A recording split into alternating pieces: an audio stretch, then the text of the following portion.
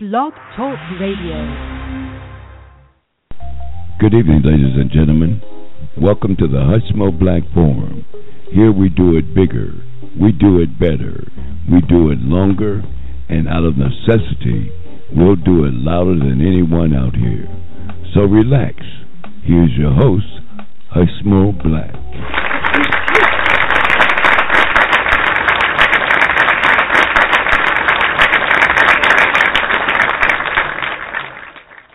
Welcome to the Hushmo Black Forum. You've got me, Hushmo, driving this train this evening. It's February 27th, 2016. Welcome to the Hushmo Black Forum again. We got a great show for you this evening. It's the last weekend of Black History Month. So we're going to have some fun out here this evening. We're going to be dealing primarily with Black history. So we got to call in. We got to get this out here. We're going to give you our call-in number because we do want to take a few calls this evening.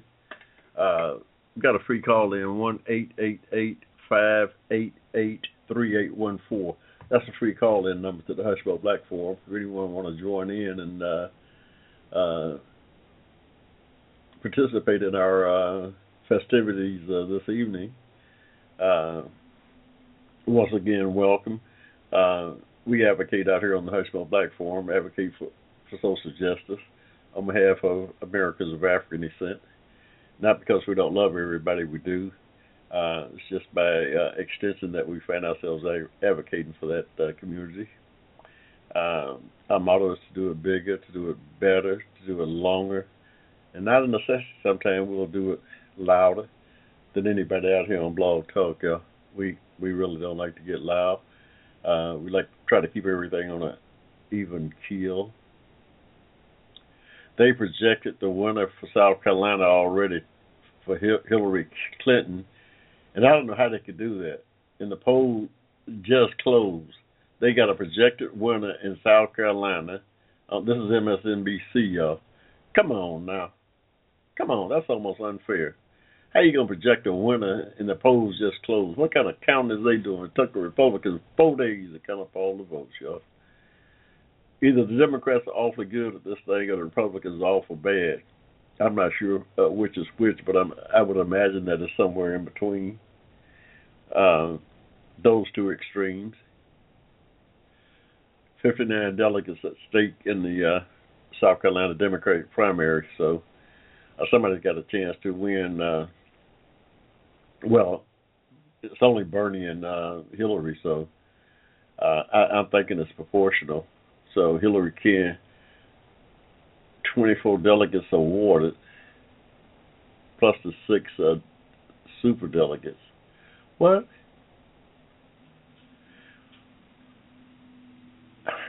I don't know what's going on, y'all. How in the world could they? How could they? Let's tune in. Let's see what's going on.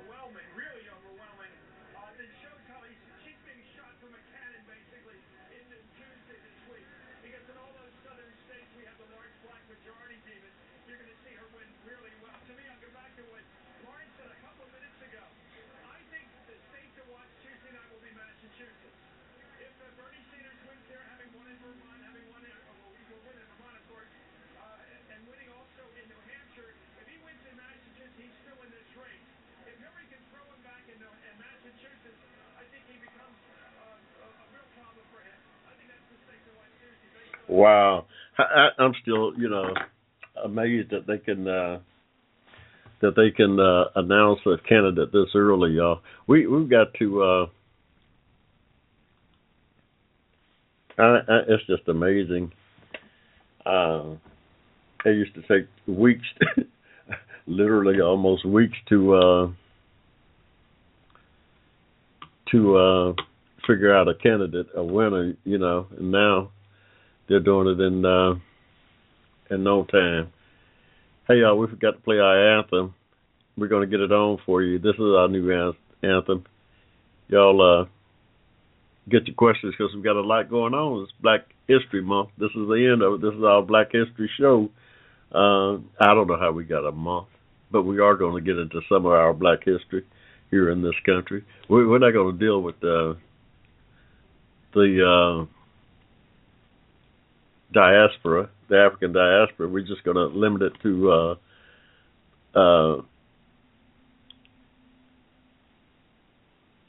people of African descent here in America. We're gonna have some fun with it. So y'all hang in there, and we'll be right back. Listen, this is our new anthem. We're broken down and tired of living life on the merry-go-round. And you can't find a fighter, but I see it in you, so we gon' walk it out.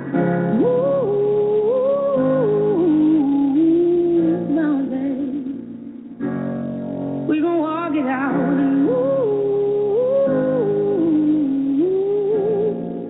Mountain. And I'll rise up. I'll rise like the day. I'll rise up. I'll rise unafraid. I'll rise up. And I'll do it 1,000 times again. And I'll rise up. I'll like the waves. I'll rise up. In spite of the age, I'll rise up. And I'll do it 1,000 times again. For you, for you,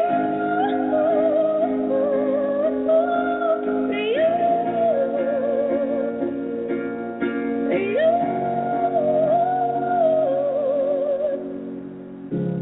The silence is quiet, and it feels like it's getting hard to breathe. And I know you feel like dying, but I promise we'll take the world to its feet. Mountains, we can do its feet.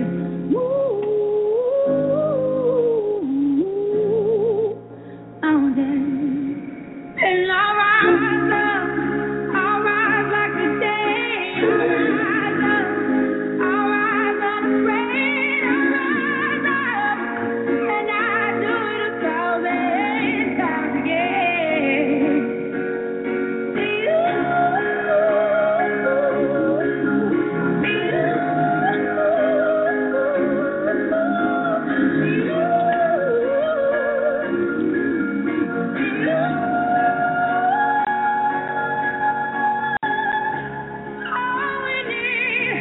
all we need is hope, and for that we have each other, and for that we have each other.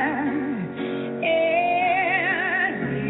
we will rise, we will rise, we will rise.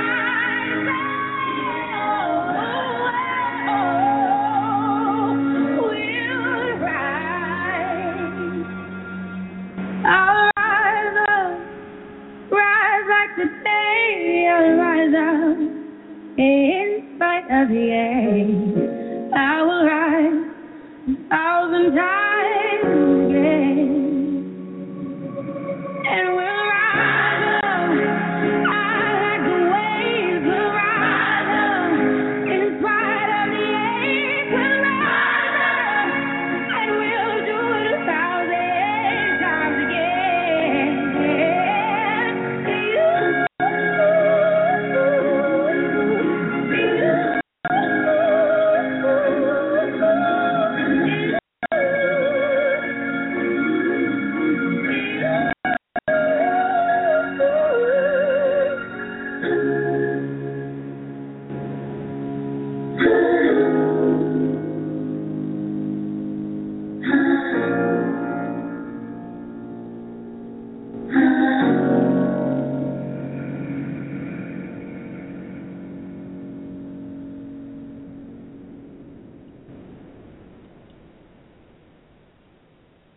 Rise up, y'all.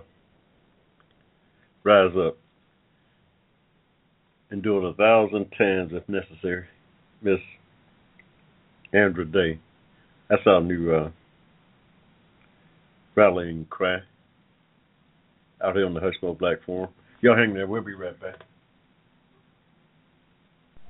advocating on your behalf. You're listening to the Hushmo Black Forum. Tell your friends about us. Saturdays, 7 p.m. to 10 p.m. right here in cyberspace.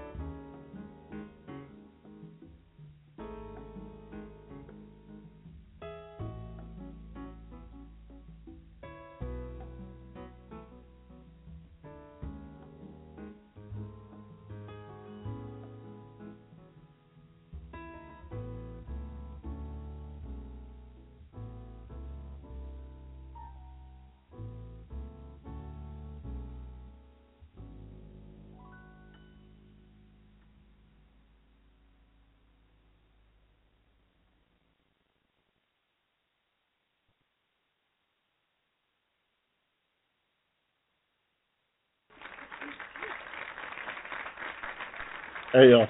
Welcome back. Wow. This thing look crazy in South Carolina, y'all. And some lady trying to make some point.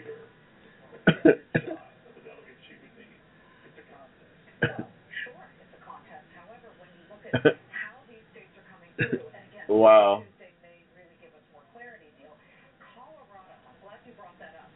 Wow.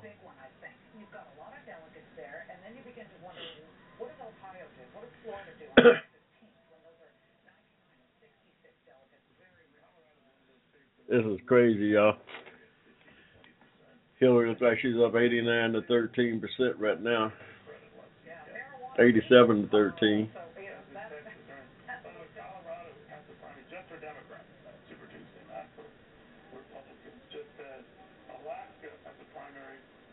Wow.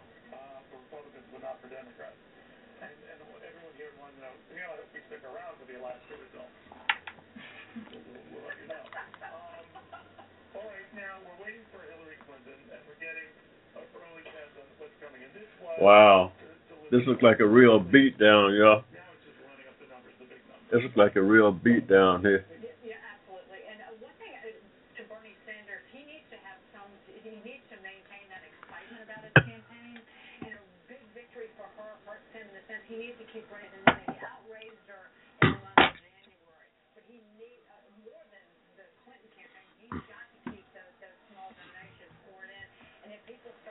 Wow.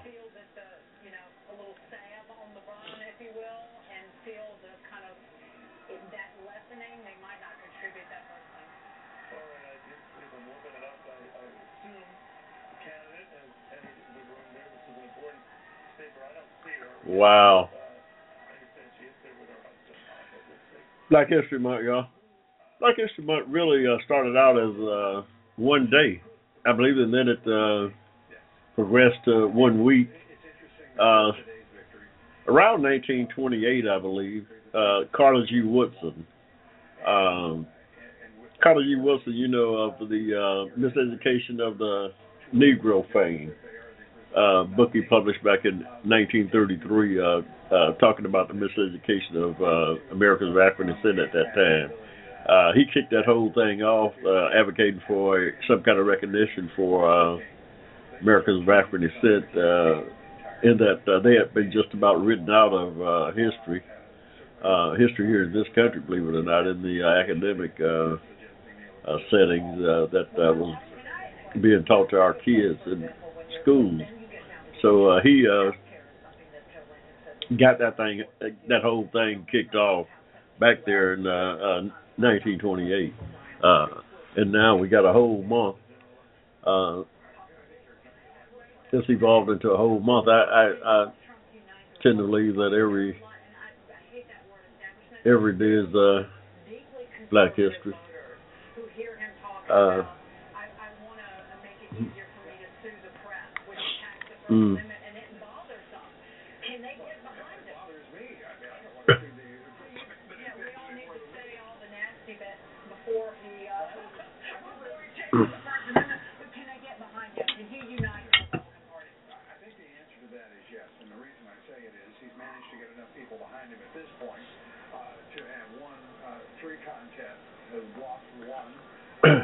Wow. I was just in Florida speaking to some conservative business people, and they were telling me, no way, they said a Rubio Kasich ticket they could get behind, but they don't like what they have heard so far from Donald Trump. Now, he's the head of Florida, so what are we talking about here?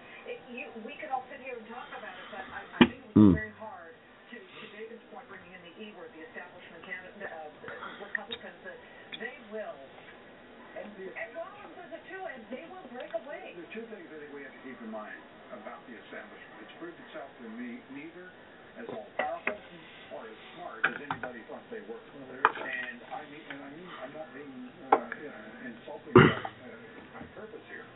The fact is, wow. Not very bright people. I mean, you've got 200 people meeting, donors from the donor class, meeting to listen to the Rubio campaign talk about a brokered convention. The odds of that are infinitesimally small that it would occur. Yeah, the people behind Jeb. Do you think so? Yeah. Do you think so? I accept your bet. The people running Jeb's super PAC who were running ads over and over again, going after Marco Rubio. Yeah. That it made no sense. Well, $20 million to go after attack ads for Rubio to go hit Trump. But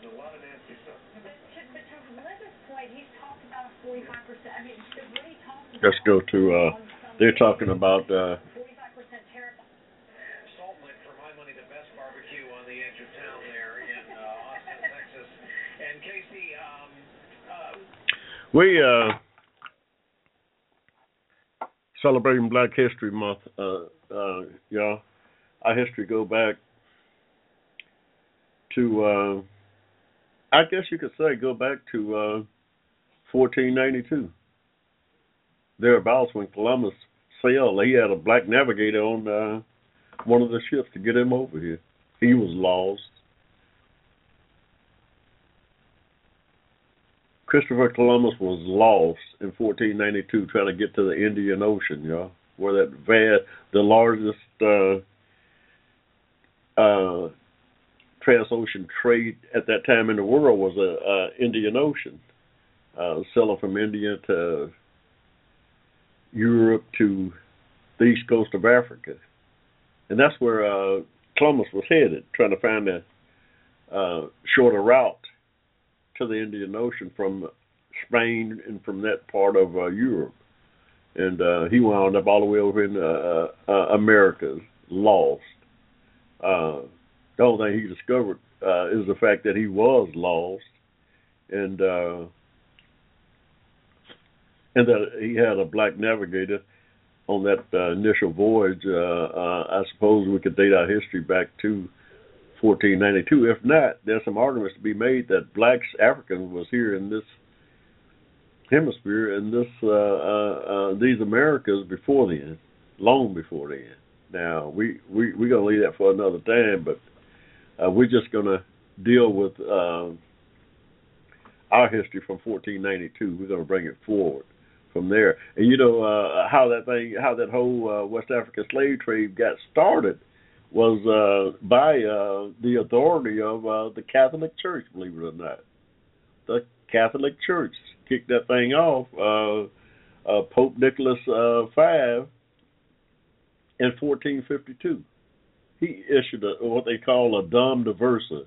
This is a papal bull, they call it. This is some edict from the Pope to the bishops, all the Catholic bishops around the world.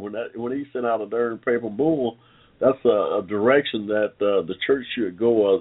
The authority coming from the Pope on some particular issue or some particular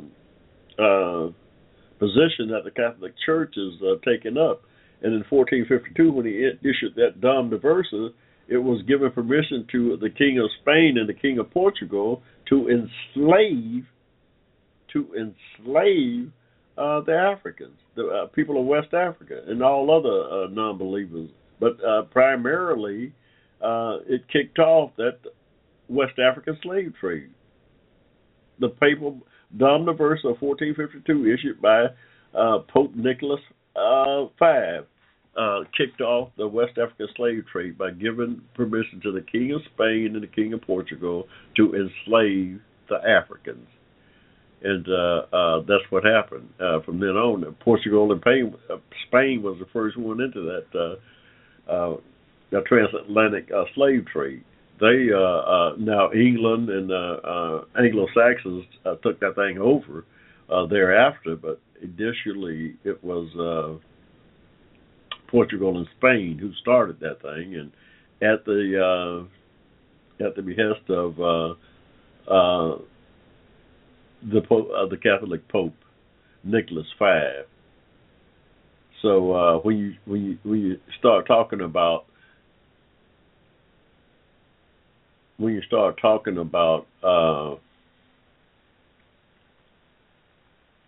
the church and its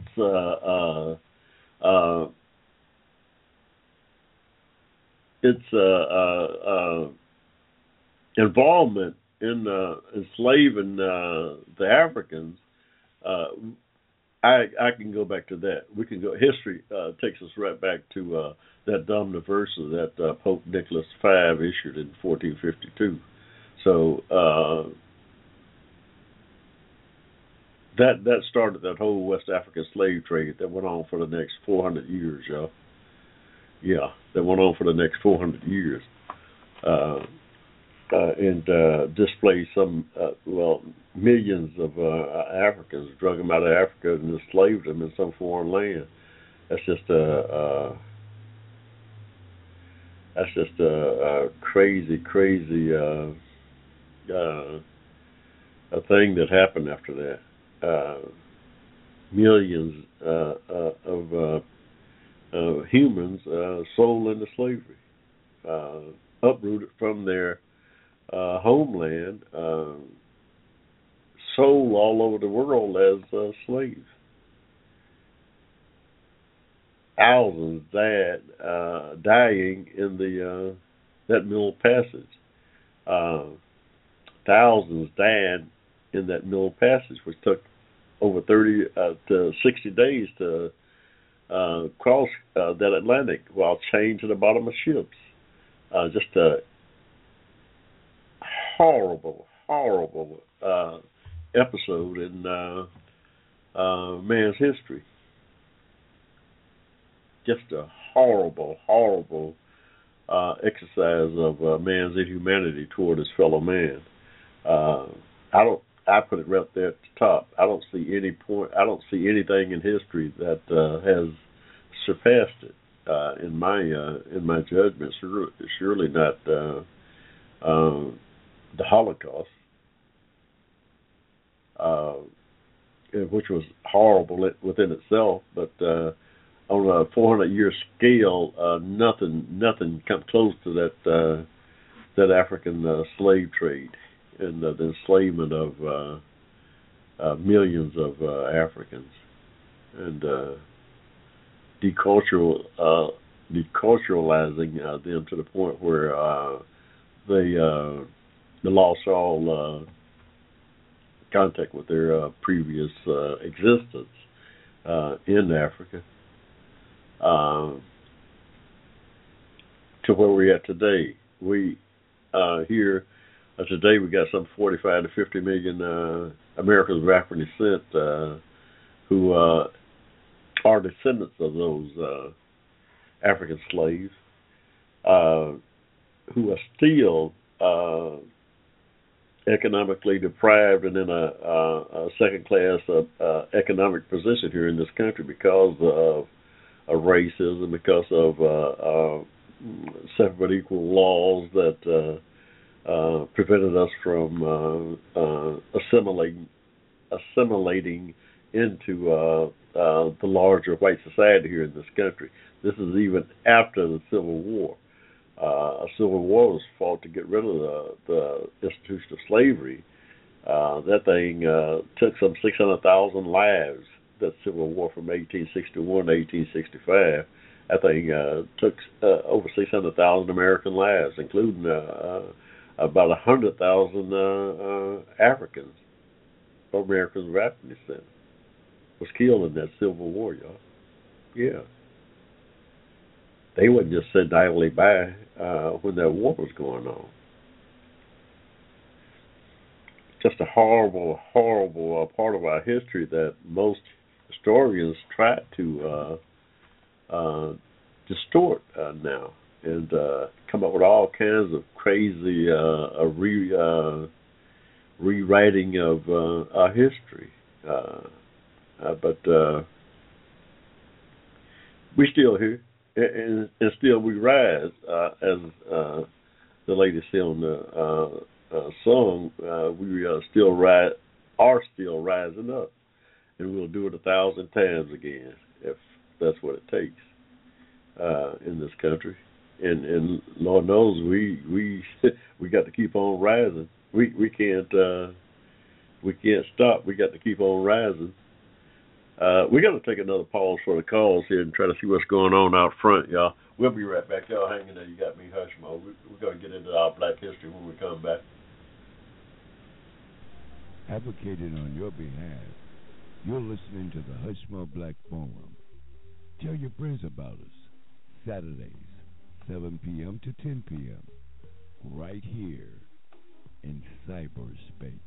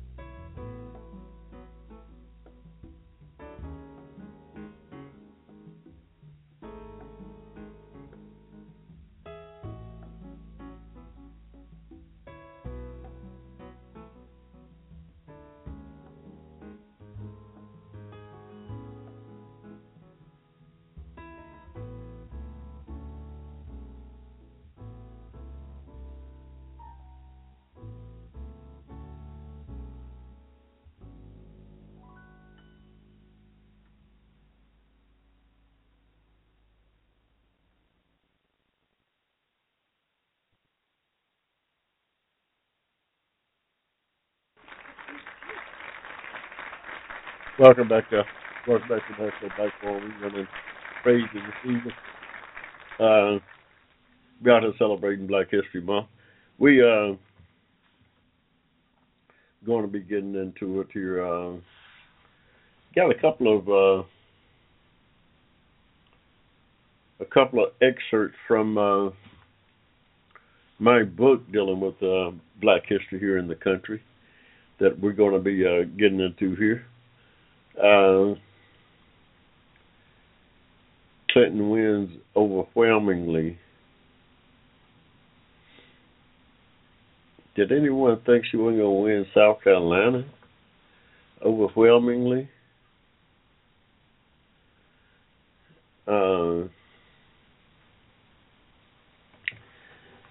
Could anyone have imagined that she wasn't going to do that? Wow.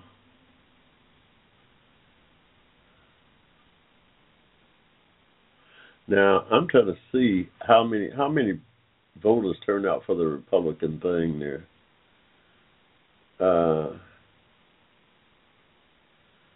Wow. Wow. For that Republican. She's going to work hard. She's going to bring her message throughout the United States to all types of communities. And I'm confident that if our nominee is Hillary Clinton, she can win in November, whether they put up Donald Trump, Cruz, Rubio, or any of the others. I have one impertinent question for you, Mr. Secretary, as we await the victory speech by Secretary Clinton tonight in South Carolina, and that is, do you want to be vice president? It's not my job. I don't have the ability to offer you the job, but a lot of people are wondering if she is going to potentially offer you that job, and I wonder about your interest in playing that kind of a role. Yeah, I haven't given it thought because nobody's asked. So, and actually, I'm focused on my day job and trying to do a good job there. I've said for a long time now that I fully expect to be back in Texas a year from now. But I'm very happy to support Hillary because I think that she would make the best president to continue the momentum from Barack Obama's administration, and happy to support her. Leon Castro, our nation's Secretary of Housing and Urban Development. Really appreciate you being wow. here tonight, sir. Thank you very much. We one of the things that's so fascinating about our history here in the country is, unlike any other group of people, is that we have had to completely reinvent our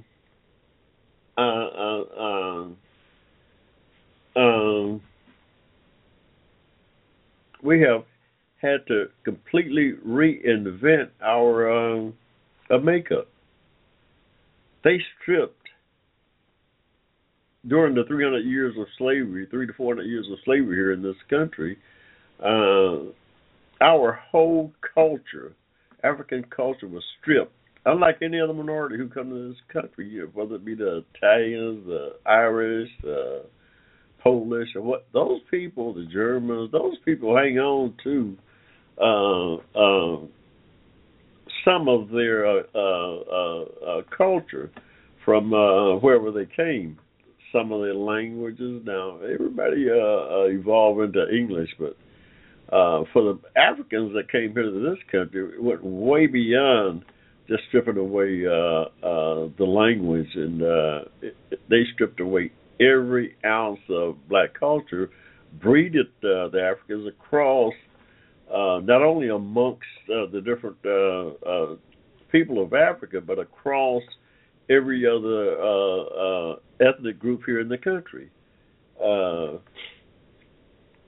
So our experience here is like none other that I can, of any other group of people that the world's ever known, that I can find in history. And I'm a history major here in school. I'm still going to school, y'all. But I've not came across another group of people who has been, who has went through such a drastic transformation in their history as Americans of African descent. Nowhere in world's history that I could find and yet we still rise as the song said, and yet we still rise, and we'll do it 1,000 times again and again. We can't stop rising. We still got a long ways to go because we still at the bottom of the totem pole here in this country economically. We've made a lot of progress. No doubt we've made a lot of progress. This James Clyburn, y'all. James Clyburn, South Carolina, Hillary supporter. He's talking. See what he's talking about here. We're going to be dipping in and out here.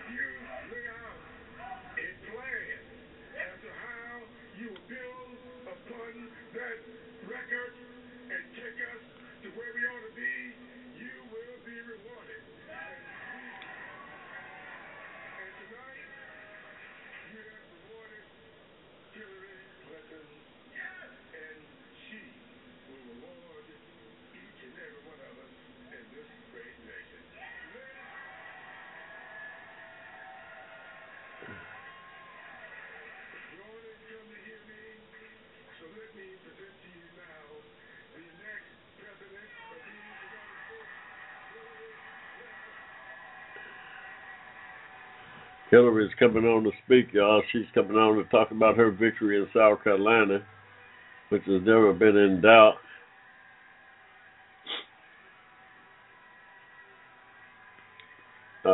In South Carolina now, still a long race. This is only the fourth state who has voted here, so we still got a long ways to go.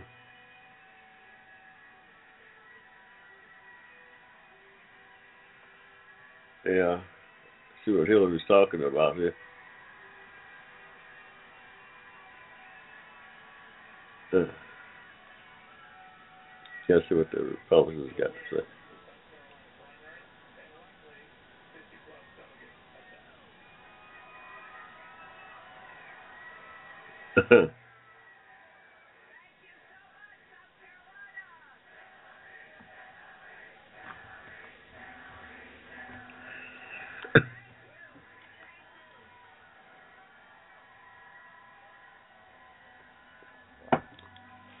Yeah.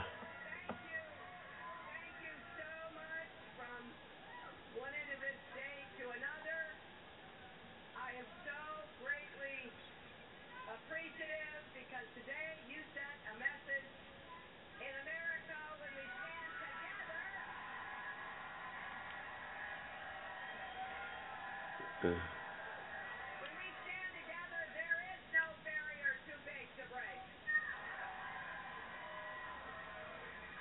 We've now gone through 4 early states, and I want to congratulate Senator Sanders on running a great race.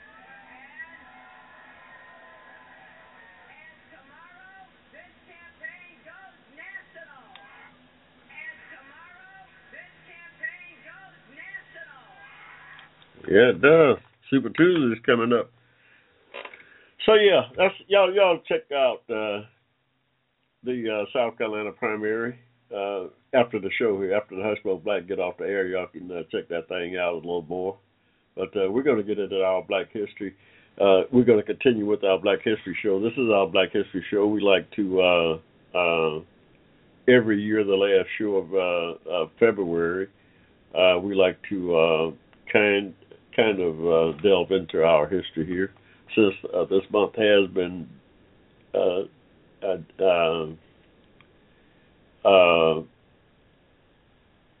dedicated to Black History. I don't know who gave us this month, but we'll take advantage of it. We need every benefit we can get. Of course, I'm still looking for reparations. I'm still looking for reparations for injuries suffered under separate equal. Not so much for slavery. That's in my mind, that was such a catastrophic inhumanity that there's no way we can. There's no way I can place a dollar amount on it. There is no dollar amount that'll satisfy that inhumanity. The only source that can bring justice to that is a higher power. I turn it over to my higher power, the man upstairs, some time ago. My reparation advocacy is for 14th Amendment violations, the separate equal laws that was in place for some 90 years, 100 years really after the Civil War, that injured me, my family, and my people here in this country, severely impacted our ability to rise economically here in the country. So we base our reparations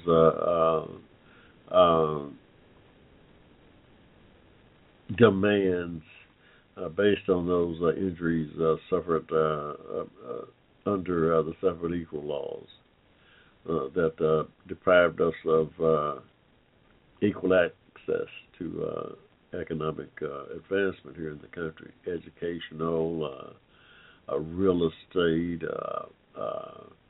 public access, just every kind of way you can imagine in society.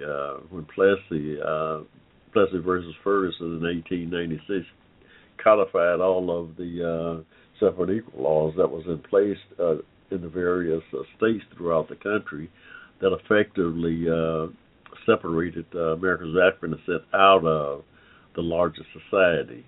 Plessy effectively separated Black Americans out of white society here in the country. That's what it did, and had a profound effect on our ability to create wealth. Starting with, and one of the most significant injustices was the denial of access to the real estate that was set aside in the Southern Homestead Act. The Southern Homestead Act of 1866 set aside some 46 million acres of property in 5 southern states that was primarily designed to give the ex-slaves access to real estate after they had been emancipated, to give them a foothold from which to assimilate into society with their own property and a way to create and take care of themselves with their own property. They had every tool imaginable to take advantage of their freedom if they had been allowed to take hold of this 46 million acres of land. That Southern Homestead Act, few people know about it, and few people want to talk about it because they want to kind of push that under the table when we start talking about the injustices that occurred. They want to tell you that everything is equal now, that after the slaves was emancipated, everything was equal. No, it wasn't. They denied us. We're not talking about some 40 acres and a mule. That's the biggest farce in the world. That we were looking for some 40 acres and a mule. We were not looking for 40 acres and a mule. What we were looking for and was owed, really, that was the first attempt at reparations, was that 46 million acres of property set aside in the Southern Homestead Act of 1866. That act stayed on the books for 10 years until 1876, when it was repealed by the Southern Democrats and the Northern aristocrats, who rebelled against giving blacks land because they knew they would have lost all of the labor, the cheap labor source that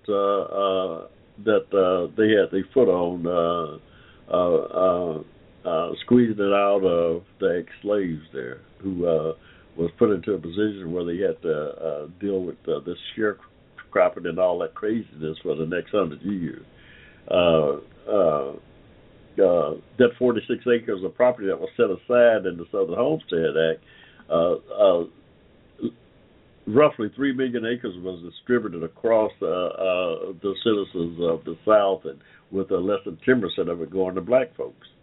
The rest of the 43 million acres was left undistributed. It turned back to the federal government in 1876 when they repealed it, because white people in the South and the industrialists in the North raised so much hell about giving blacks their proper due that they would never allow that to happen. They repealed that thing, took it off the books. When the Homestead Act of 1862, that was the Homestead Act that set aside over 240 million acres of land in the West. Oklahoma, people now talking about the state of Nevada and Utah and all those states, Oklahoma being so predominantly federally owned. Well, that land that those ranchers got out there was federal land set aside in the Homestead Act of 1862. They set aside 240 million acres, and mostly white people got that land. Ranchers and whatnot, they gobbled that land up, and that thing stayed on the books until the 1930s. And it still might be on there. It may have been longer than that. They still got land out there on that share, that Homestead Act of 1862. They never did repeal it. It went away. But the little 46 million acres here set aside here in the South for blacks, they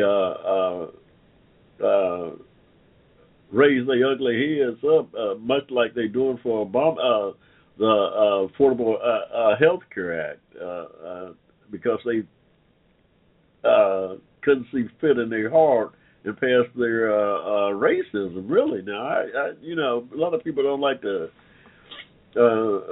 talk about it in those terms, but that's exactly what it was about. He was trying to keep the ex-slaves in their place. He was trying to keep them at a subservient position in the society where you could extract cheap labor off the ex-slaves, off of my family, and Americans of African descent by the millions. And that's what happened. You did it. They succeeded by repealing that Southern Homestead Act. Y'all check it out, because a lot of folks miss that part of our history. They get confused with the 46 million acres of land set aside in the Southern Homestead Act with this 40 acres and a mule BS that people have been putting forward for all these years. That is not the land. That is not the mass land that we needed in the first place. What we was due and had been set aside was the 46 million acres that was put forth in that Southern Homestead Act that Lincoln and the abolitionists and the Congress that worked on all during the Civil War. And after Lincoln died, the Congress finally put it in place in 1866 with over the objections of then President Andrew Johnson, the Confederate President Andrew Johnson. He tried to veto it. They had to override his veto 2 or 3 times just to get the thing passed. He was giving the South back control of the South as fast as he could. If it don't be for the Congress, the Republican Party, the party of Lincoln, back then, who impeached that guy from the day they got back in session in 1865 until he got out of office. He should have went to jail for some of the. And they're talking about a bad president, no good president. That was one Andrew Johnson. Y'all. And I hear Rubio talking about he's trying to protect the party of Lincoln and Reagan. He don't know in the South, these Southern people don't care nothing about no party of Lincoln. They joined that Republican Party for one thing, that is to destroy it. And that's exactly the party of Lincoln. They want to confiscate that thing and blow it up from the inside, and that's exactly what has happened over the last 20 years, y'all. The South Dixiecrats, the former Dixiecrats, are now part of that Republican Party. And Rubio talking about, show you how little he know about American history. He's still running around the South talking about some party of Lincoln. He's lucky they don't hang him down there talking about Lincoln. Shit. Somebody hit that button. We hey, don't get the Hushmo started talking about the party of Lincoln. The party of Lincoln today is not the Republican Party of President Abraham Lincoln. No kind of way. It wouldn't even be the party of Ronald Reagan today. Not what they got out there now, masquerading as a Republican Party. Donald Trump is Donald Trump is going to really cause it to. Well, he's going to accelerate the destruction of it. That's what he's doing now before our very eyes, is accelerating the destruction of that Republican Party for all the good it is. Hey, y'all, we got a free call in 1-888-588-3814 to the Hushmo Black Forum, where our motto is to do it bigger, to do it better, to do it longer. Not in the session, sometimes we'll do it louder than anybody out here on Blog Talk, y'all. We don't like to go there. We like to keep everything on an even keel. Facebook friends, how y'all doing? I know some of my friends up in Ohio have been catching holy heck with the weather, but it's winter, y'all. That's what y'all do up there. Hey. Yeah. We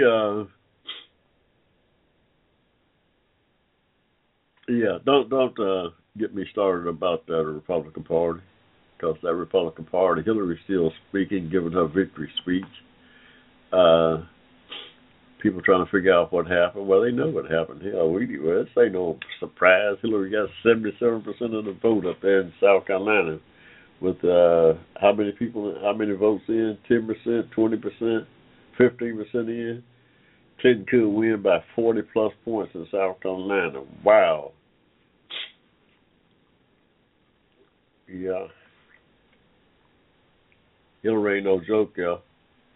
She ain't no joke. Not only is she not a joke, she's the best qualified candidate to be president, Democrat or Republican, or anything else out there that want to run. She is the most qualified person to be president of this country in these trying times,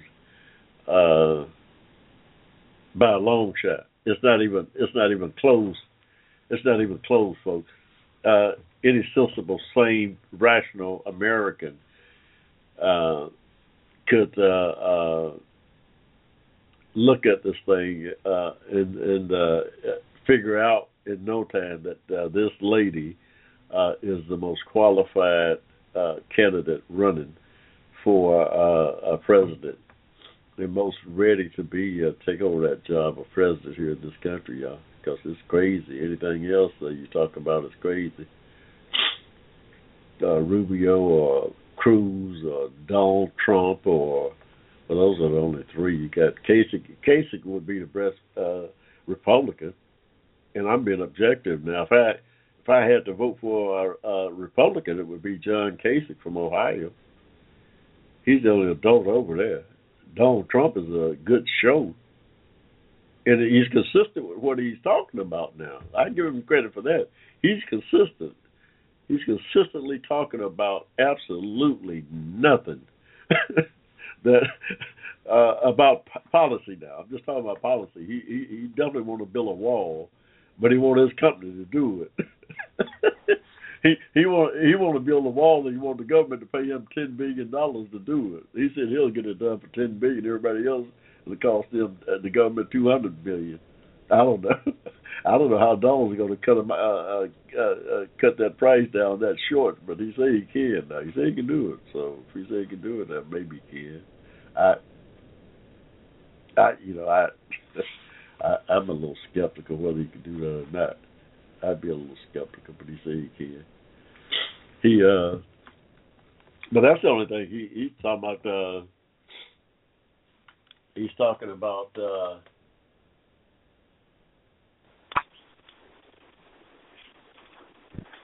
Go ahead. You're on the Hushmo Black Forum here. We just brought you right online here. What you got on your mind? Oh, I just tuning in, bro. Listening to you. I heard what you said. You're talking about Hillary Clinton. Yeah. Yeah. Well, I would disagree. But let me ask you, what in particular, what particular character are you saying that Hillary has that would make her a good choice? What character? A better choice than say who? I mean, just to her background. In my opinion, this is just my opinion. In my opinion, she is more qualified to deal with, especially foreign policy, from her time as Secretary of State. She was a two-term senator from New York, a humongous state that gave her all kind of a political experience. And when you put that against Rubio, who's or Cruz or Donald Trump, or it's not even a close contest. So we got to weigh her qualifications against the characters that are running. Yeah. You know, in my opinion, I think that, well, first of all, let me say that I looking at it from a perspective as African in America. Mm-hmm. I don't think, as far as, you know, black folk are concerned, I don't think it really matters which one gets in there. But now, having said that, I think it would be better for the president to have less of a political background, because I think you got, you know, your senators, your congressmen, all of these guys are slippery, right? These are your politicians. They're liars, they're cheaters.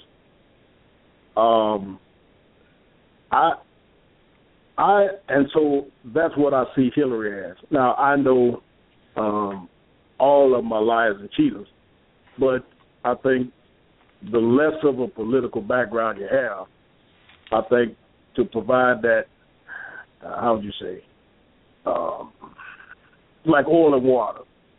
Now, I'm neither a Democrat or a Republican, but in my opinion, I actually believe Donald Trump would make a good. Again, now keep in mind, I said none of them. As far as black folk, it doesn't matter. But as far as what America stands for, I actually think Donald Trump would be a better president. Not because he knows any policy. I believe Donald Trump represents the entrepreneur spirit of America, which ultimately that's what this country was all about.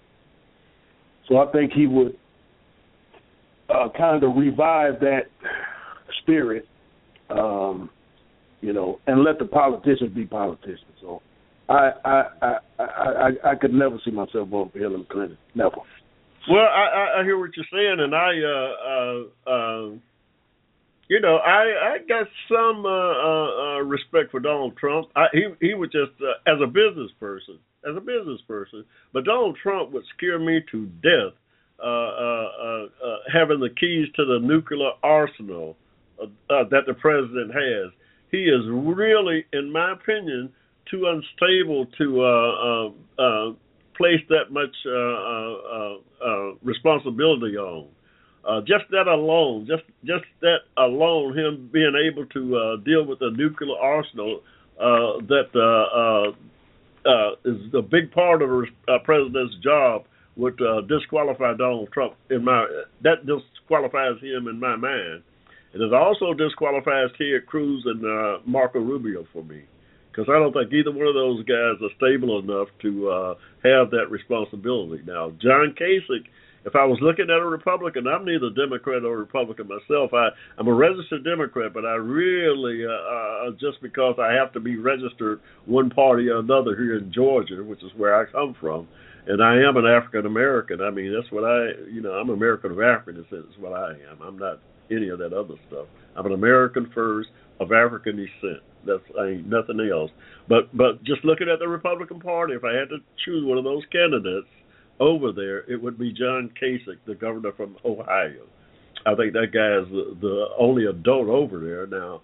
I give Donald Trump. Donald Trump's got some selling skills and entrepreneurial skills that could be relevant in America. But I'm for just looking at politics, and I've been around a long time. I've been following politics since John Kennedy ran back in 1958. And I'm of the opinion that the president has to have some political skills. I want my president to have some political skills. That's what the job entails, and Donald Trump don't possess those in my mind. But I can see where people are flocking to him, and I don't begrudge you for that, certainly. But what's your name again? You're from where? Where are you calling from? Oh, I'm calling from Michigan, bro. I've called into your show a couple of times. Let me say this one thing. I don't know how deep you are into business, but business certainly requires a good amount of political skill. A good amount. I would probably say more political skill than being an elected official. I don't think Donald Trump would have any problem compromising, going along to get certain things done as he got it. I don't see him having that problem. I actually see Hillary Clinton being more hard to get along with on the political front than Donald Trump. I believe that. Let me put it this way. I believe that Donald Trump would be able to get along with more Democrats than Hillary Clinton would be able to get along with Republicans. What do you think about that? I'll tell you what. That's something to look at. That's something to look at. I won't argue with you too much about that or debate that too much with you, because you might have a point there.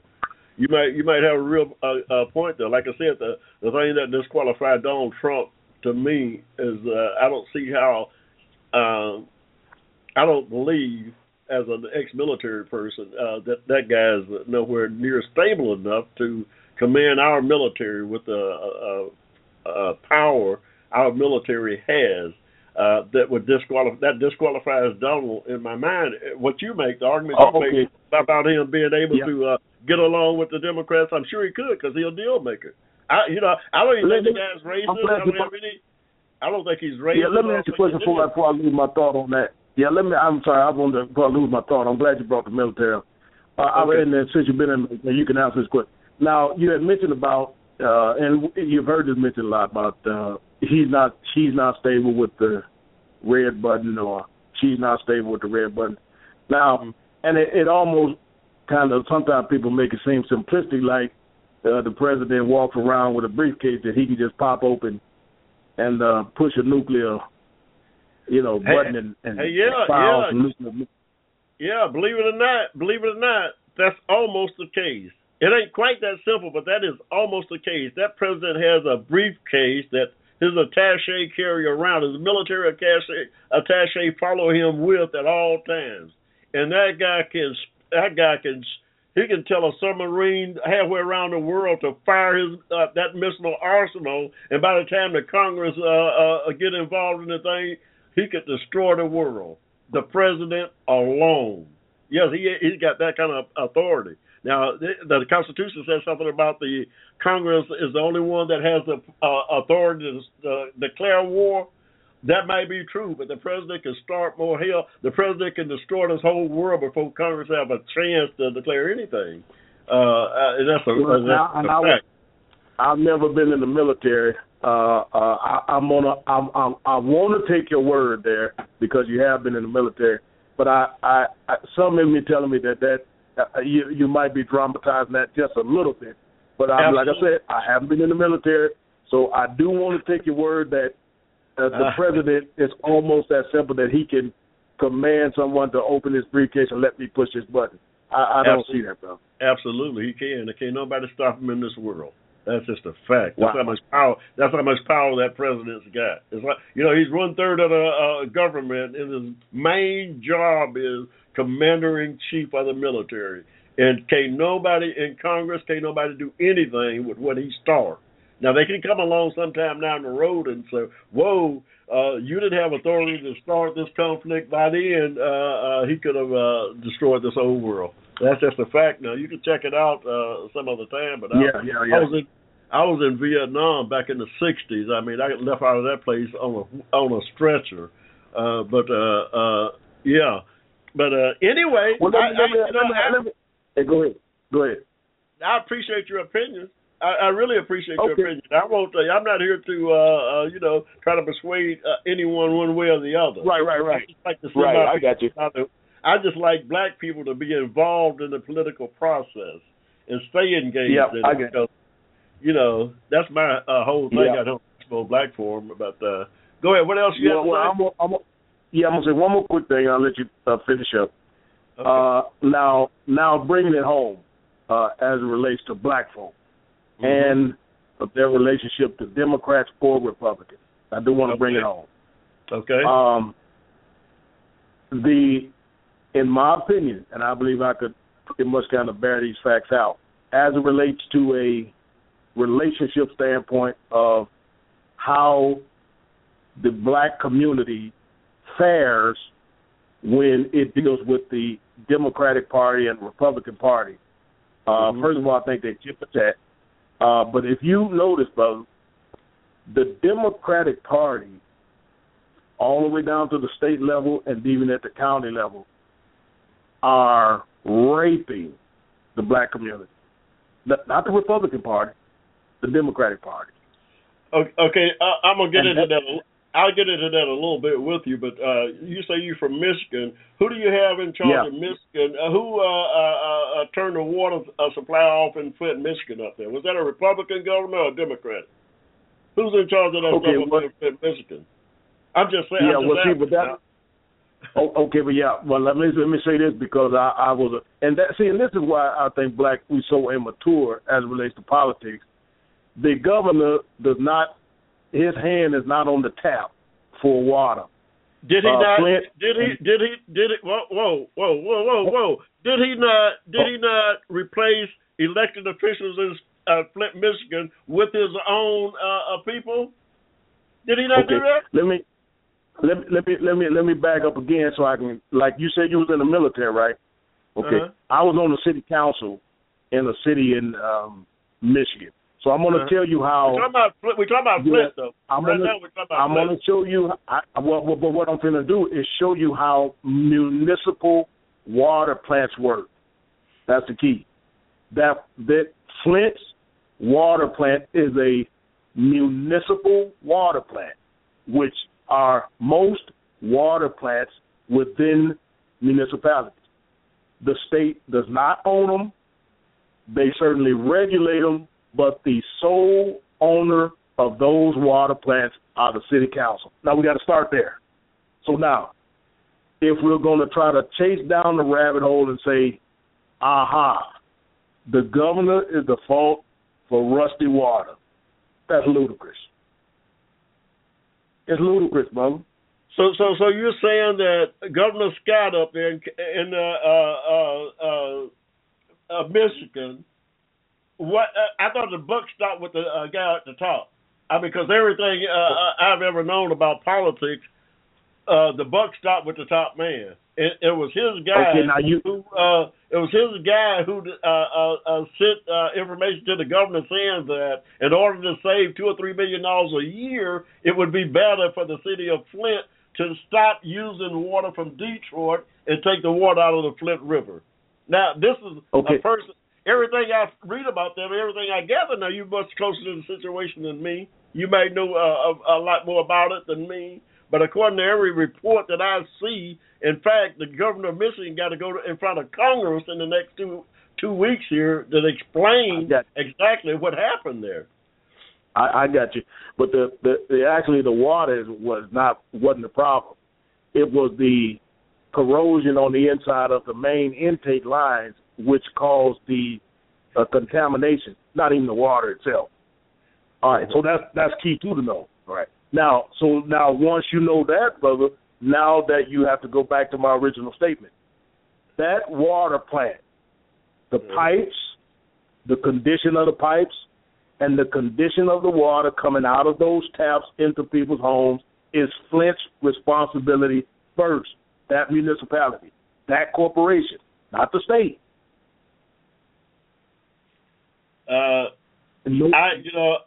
Okay.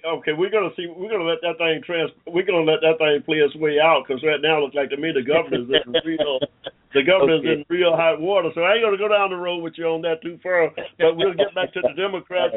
We'll get back to the Democrats and the Republican Party. How those two political parties affect the black community. Okay. I can tell you right now, when I was born here in Georgia in 1945, in the middle of the separate equal and all that racist junk going on in this country here. At that time, my parents here in Georgia, most of the blacks here in Georgia in 1945 was members of the Republican Party, the Party of Lincoln. And I grew up in the Party of Lincoln family of all blacks. 90% of blacks was Republicans when I was born. Okay. Now, what happened to that? Over the years, now the Democrats started pulling blacks away from the Republican Party with Roosevelt back during the Depression. Cool. That thing lasted until he died in 1945. Blacks were still about 50% Republicans. As time went on, the Republican Party ran away from the blacks because the Dixiecrats in the South, the white Dixiecrats in the South, wanted to separate themselves from the blacks here, and they started joining the Republican Party because they was pissed off at Kennedy back there for sending marshals down in the South there. So they, to get back at Kennedy, they all decided that they would become Republicans and tear that party up. So right now what you have in the Republican Party is all the whites that used to be Dixiecrats here in Georgia in the Republican Party. And there's no way in the world, that's when I got out of it, because there's no way in the world the Dixiecrats of Jefferson Davis and Robert E. Lee can coexist with the Republican Party of Abraham Lincoln. Those two groups cannot coexist. And what we're seeing now is the Republican Party imploding right in front of our face because of that marriage made in hell of the old Southern Dixiecrats married into the Republicans of Lincoln. And it's destroying the Republican Party. That's why I won't have anything to do with the Republican Party now. I'm an independent. Like I said, I vote, for the best candidate. But that's just a little history of the Republican Party from my perspective. And you have to be... I'm going to say this. It won't be long, brother, before black folk, like they ran away from the Republican Party at one point. Give it about 5 more years. Negroes going to be running away from the Democratic Party.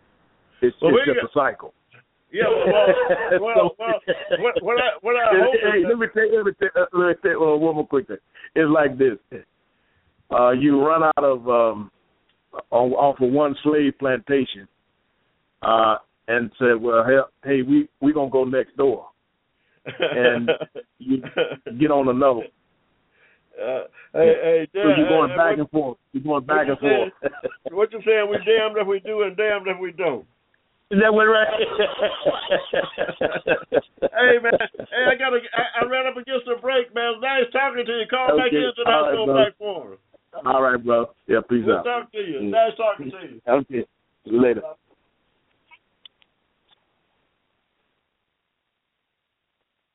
Hey, we ran up against a break there. Nice talking to the gentleman from Michigan there. Yeah, we just hope everybody stays in tune to the political process as he is, and we can't go to sleep, y'all. we can't go to sleep here in this country because it's just too important. I mean, we've been had somebody's foot on our throat for 400 years here. It's time for us to rise up, y'all. Hey, we're going to take another quick pause for the calls, y'all. We'll be right back. You got me, Hushmo, driving this train this evening. Hang in there. We'll be right back.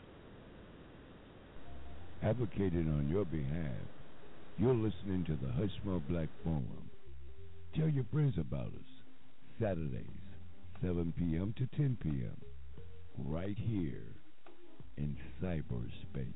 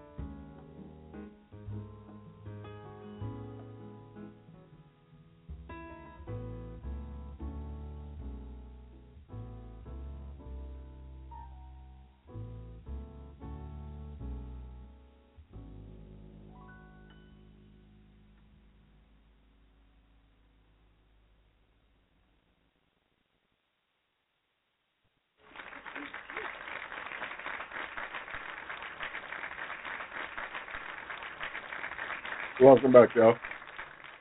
Welcome back to the Hushmo Black Forum. We celebrating Black History Month. To that end, we're gonna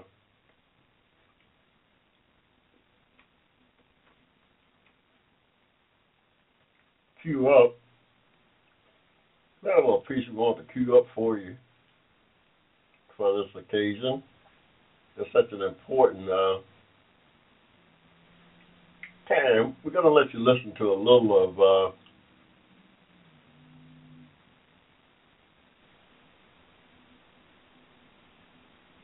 the Reverend Freddie Hayes. We're going to let you listen to just a little of the Reverend Freddie Hayes. We're going to play about 3 or 4 minutes of it. We want to see if we can get into it, see if we can get the feel for it.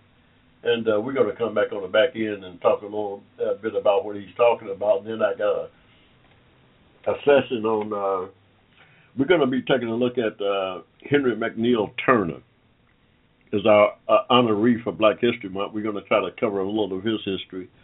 Most of y'all don't realize who Henry McNeil Turner is or know anything about him.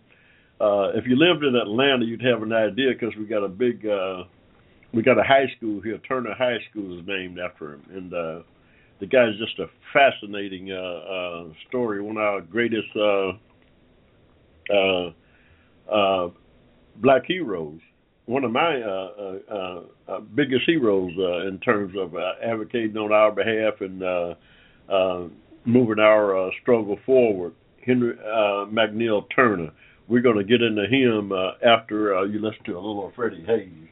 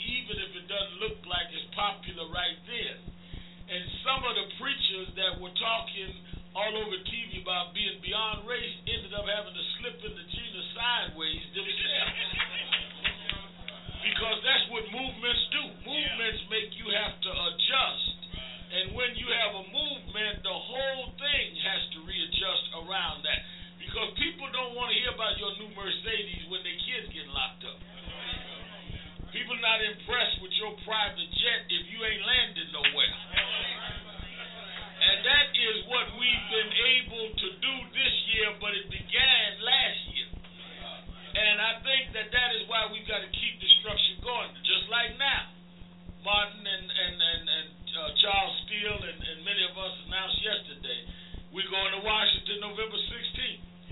Because you can't stop at Gina. The fight has been, and we laid it out at the first Social Justice Conference at Friendship West in Dallas. This is a fight that started since this nation started. Not only with chattel slavery, but whether or not this country was going to be controlled by the states or by a centralized government. That's what the Civil War was all about.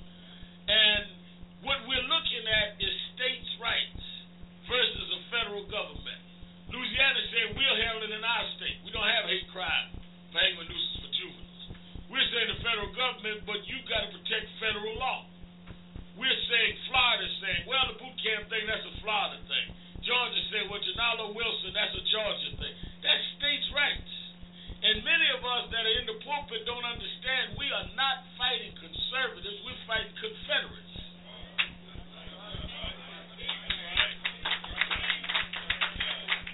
These people are committed to a Confederate form of government. And every time blacks allowed them to slip back into states' rights, that's how they kept slavery under states' rights. That's how they kept segregation under states' rights. The only thing that protects us is a centralized federal government that's held accountable. That's why we've got to take the fight to Washington. I just tell Freddie Haynes, people say to me, why haven't the federal government done anything? The question is why we haven't demanded they do something. Well, did y'all think they were going to wake up one morning and volunteer to help? When have we gone to the Justice Department en masse? But if we sit around waiting on them to break in the news and say we've decided we're going to be nice to Negroes today, that ain't never happened. So based on what pressure is the Justice Department going to respond? And if we haven't put the pressure there, that's what the 16th is about. Come on in. Welcome this morning, Judge Greg Mathis joining us this morning. Come on in, Judge. Right over here. Right over here. Right over here.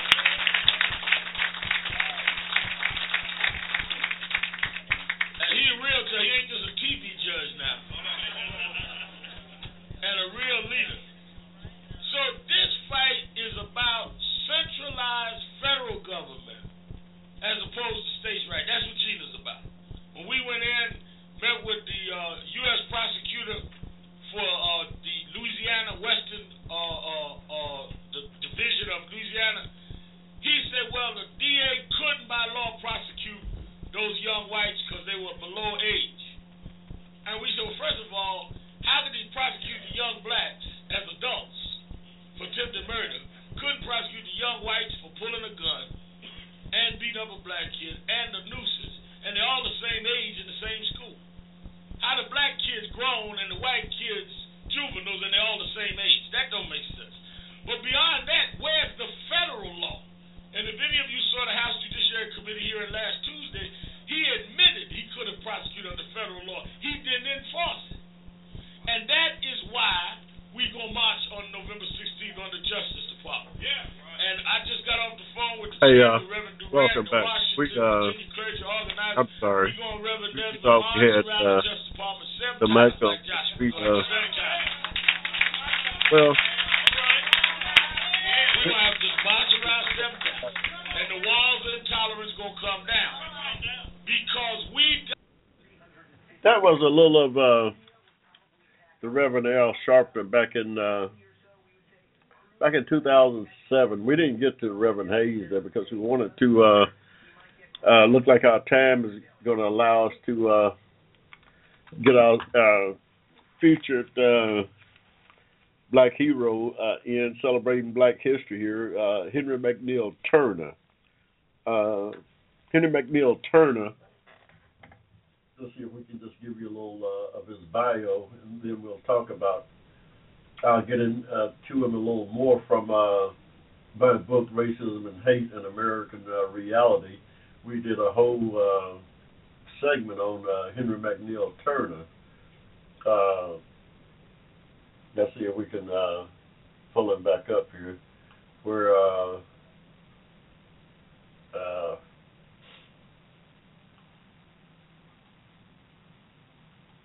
Mm. Mm. Let's see here. We're trying to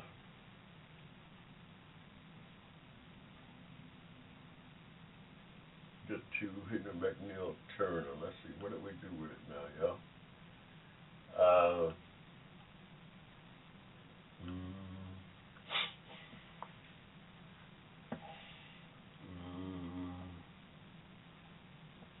okay, here we go. Let's bring him over here so that we can kind of give you a little background on him. This is from just Google him, and it came up there, and that his bio. Henry McNeil Turner, born February 1st, 1834. He died May 8th, 1950. Was a minister, a politician, and the first Southern bishop of the African Methodist Episcopal Church. He was a pioneer in Georgia, organizing new congregations of the independent black denomination after the American Civil War. He joined the AME Church in St. Louis in 1858, where he became a minister. Later, he became pastorates in Baltimore, Maryland, and Washington, D.C. In 1863, during the American Civil War, Turner was appointed as the first black chaplain in the United States colored troops. So he was a chaplain in the Civil War, appointed by the Republicans. Abraham Lincoln, he had hooked up with the Republicans there before that Civil War started, up around Washington, D.C. and Baltimore, Maryland, where he was preaching at. After the war was over, he was appointed to the Freedmen's Bureau in Georgia. Became a Postmaster General in Macon, Georgia, in 1865.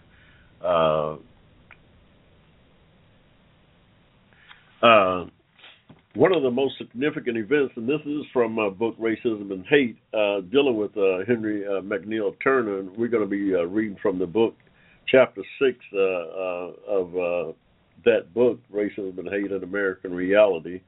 One of the most significant events that took place politically here in Georgia occurred during Reconstruction. According to the mandates of the federal government, the southern states had to rewrite their state constitution to adhere to the 13th, 14th, and later on the 15th Amendments of the United States Constitution. They also had to hold new elections with a new constitution in place. So they had to comply with this supposedly in order to get back into the Union, although they found some rather nefarious ways to get around it, although most of them did have to comply with those new amendments, the 13th, 14th, and 15th Amendment. Of course, we know President Andrew Johnson pretty much led all of the southern states back into the Union and pretty much gave them carte blanche authority after that Civil War. If anybody can tell me a worse president than Andrew Johnson, y'all let me know. If anybody knew of a worse president than that scoundrel, I'd send the Hushmo an email. Let him know who you think was the worst president. I haven't been able to come up with one.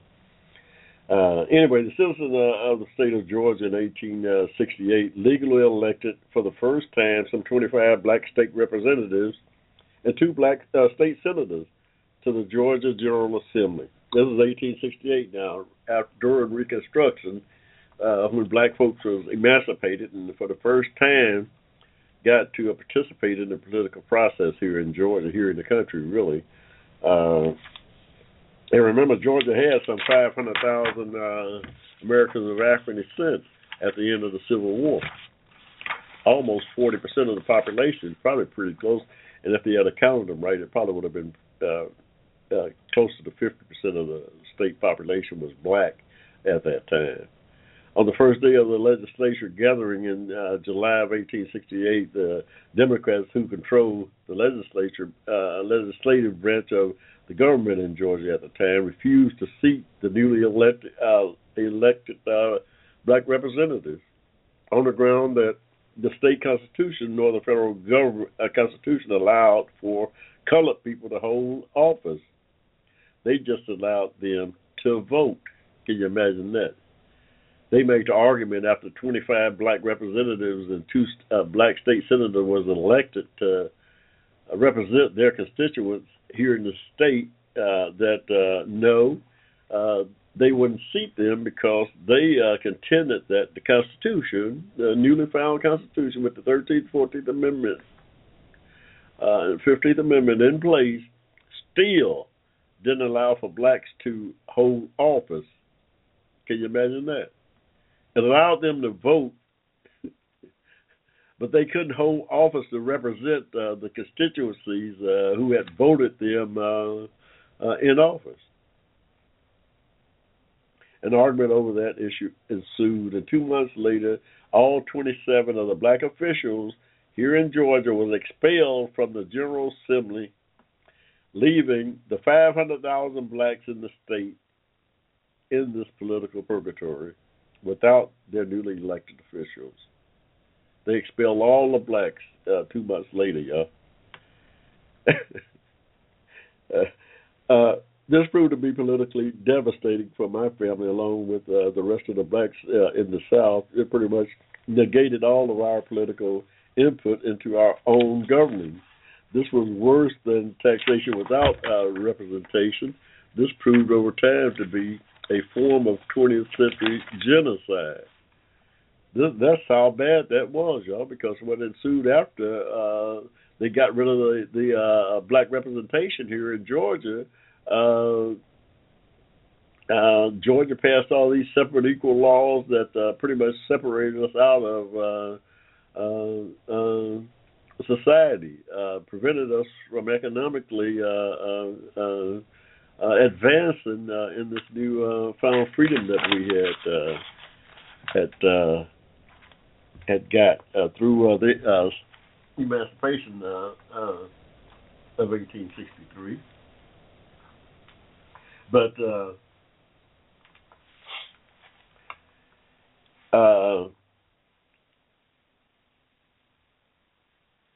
yeah, it says the documented trail of lynching, bombing, burning, and bloodletting that occurred during the period of the separate equal laws is nothing short of genocide. A trail of horror that included the race riots of East St. Louis in 1917, the burning of Black Wall Street in Tulsa, Oklahoma in 1921, the Roswell, Florida massacre of 1923, and hundreds of other less spectacular events such as the murder of Emmett Till in 1955, the Birmingham church bombings in 1963, and on and on and on and on. The horrendous massacre of black folks here in this country after the Civil War was over, y'all, after the 13th, 14th, and 15th Amendment was put in place. Even though the U.S. Supreme Court ruled that blacks had a right to be seated here, we're going back to the expulsion of the blacks out of the General Assembly here in 1868. They took the state of Georgia to court, took it all the way to the Supreme Court. That thing took about 2 years to go through, of course. The Supreme Court ruled in the blacks' favor, had a right to be seated. It was too late because the state legislature had dissolved, and by the time new election was held in 1870, the state of Georgia had set about putting in the Jim Crow laws and intimidation mechanisms at the voting polls that prevented blacks, with few exceptions, from holding office in the state of Georgia for the next 100 years. For the next 100 years. That's how devastating that thing was. That's how devastated blacks was because of the actions of the state of Georgia's government there by expelling the duly elected black representatives there after the Civil War during Reconstruction. One of those gentlemen, one of those black representatives that was elected from Bibb County, that's Macon, was Henry McNeil Turner. This guy who had been a bishop, who had been a chaplain in the Colored Army fighting in that Civil War, who had been elected Postmaster General of Bibb County or Macon. That Henry McNeil Turner was elected to the Georgia legislature as a senator. And he was one of the 27 who was expelled, who was refused the state government of Georgia refused to seat them. The duly elected representatives of the people was refused to be seated here in government. And that thing devastated us. That's one of the my reparations arguments, just that event alone. Mr. Turner, a dynamic speaker who was also a preacher and had served in the Union Army as a chaplain in one of the colored troop divisions and was an official of the Freedmen's Bureau here in Georgia, was the main one that the whites feared the most. He first became politically active while preaching around Washington, D.C. and Baltimore, Maryland prior to the Civil War, forming relationships with the powerful Republicans in Congress at the time. This would later lead to his appointment in the Freedmen's Bureau, but also as Postmaster General of Macon here in Georgia. I'm reading this from my book, Racism and Hate, Chapter 6 of that book. It's a write-up on Henry McNeil Turner,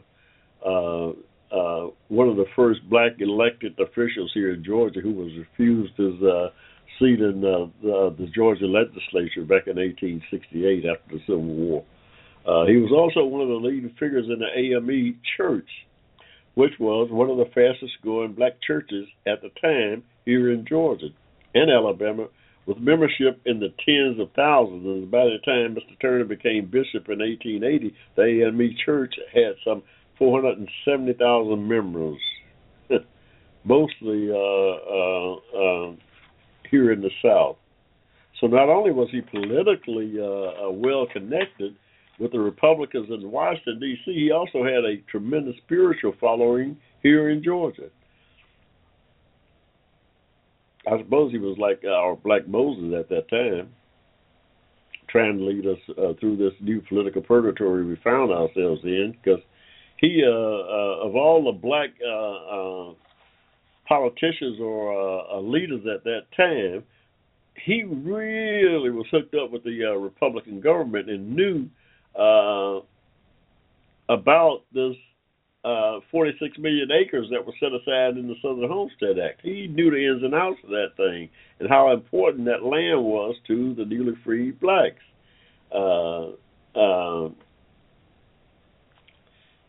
He was also a chief advocate, it says, of the newly freed blacks acquiring the land that was part of the 46 million acres set aside in the Southern Homestead Act of 1866. He knew all too well how critical it would be to have significant black political voice in the government of Georgia in order for this to happen, because the general white population was dead set against allowing the newly freed blacks access to any land,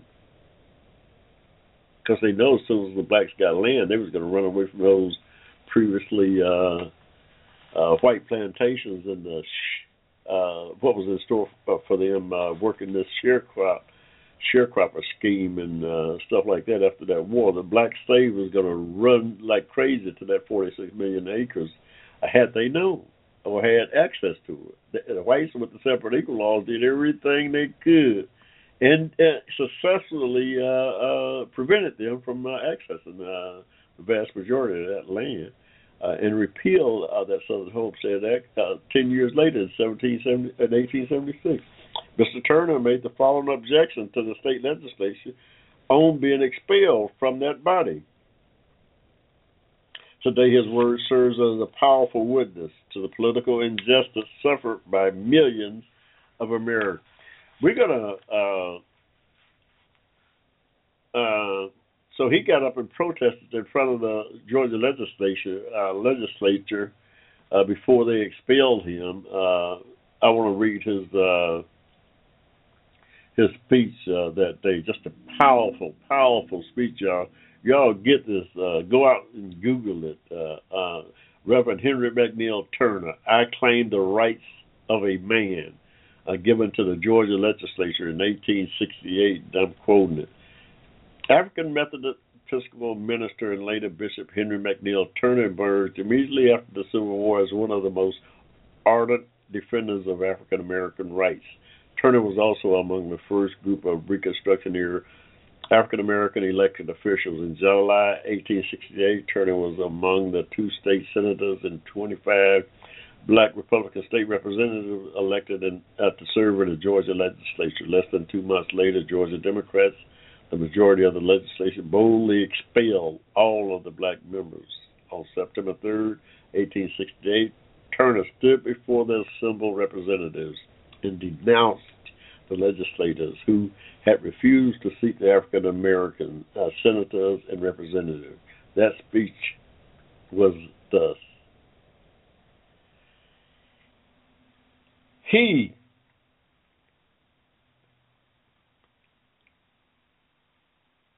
hear ye, he is Mr. Speaker. Well,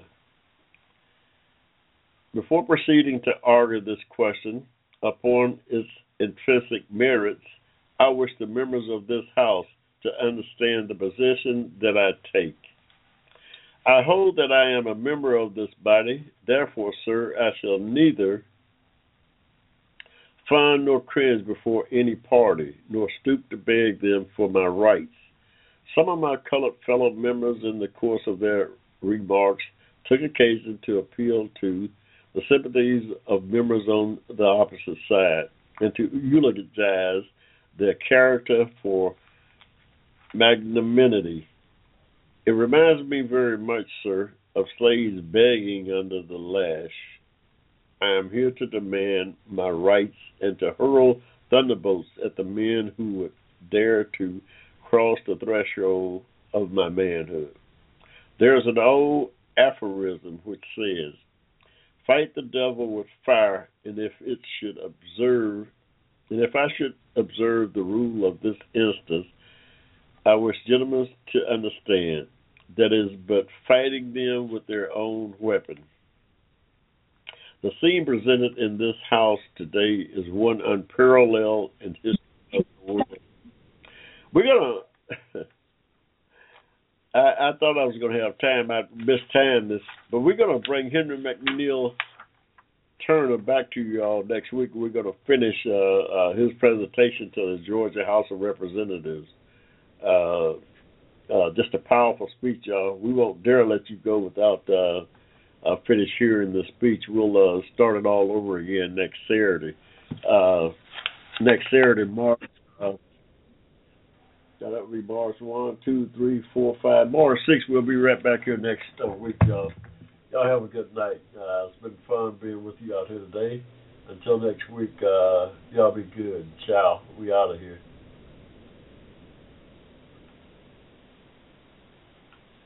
The Hushmo Black Forum, advocated on your behalf by covering news and events affecting the African American community. Check us out at the Hushmo Black Forum, www.blogtalkradio.com.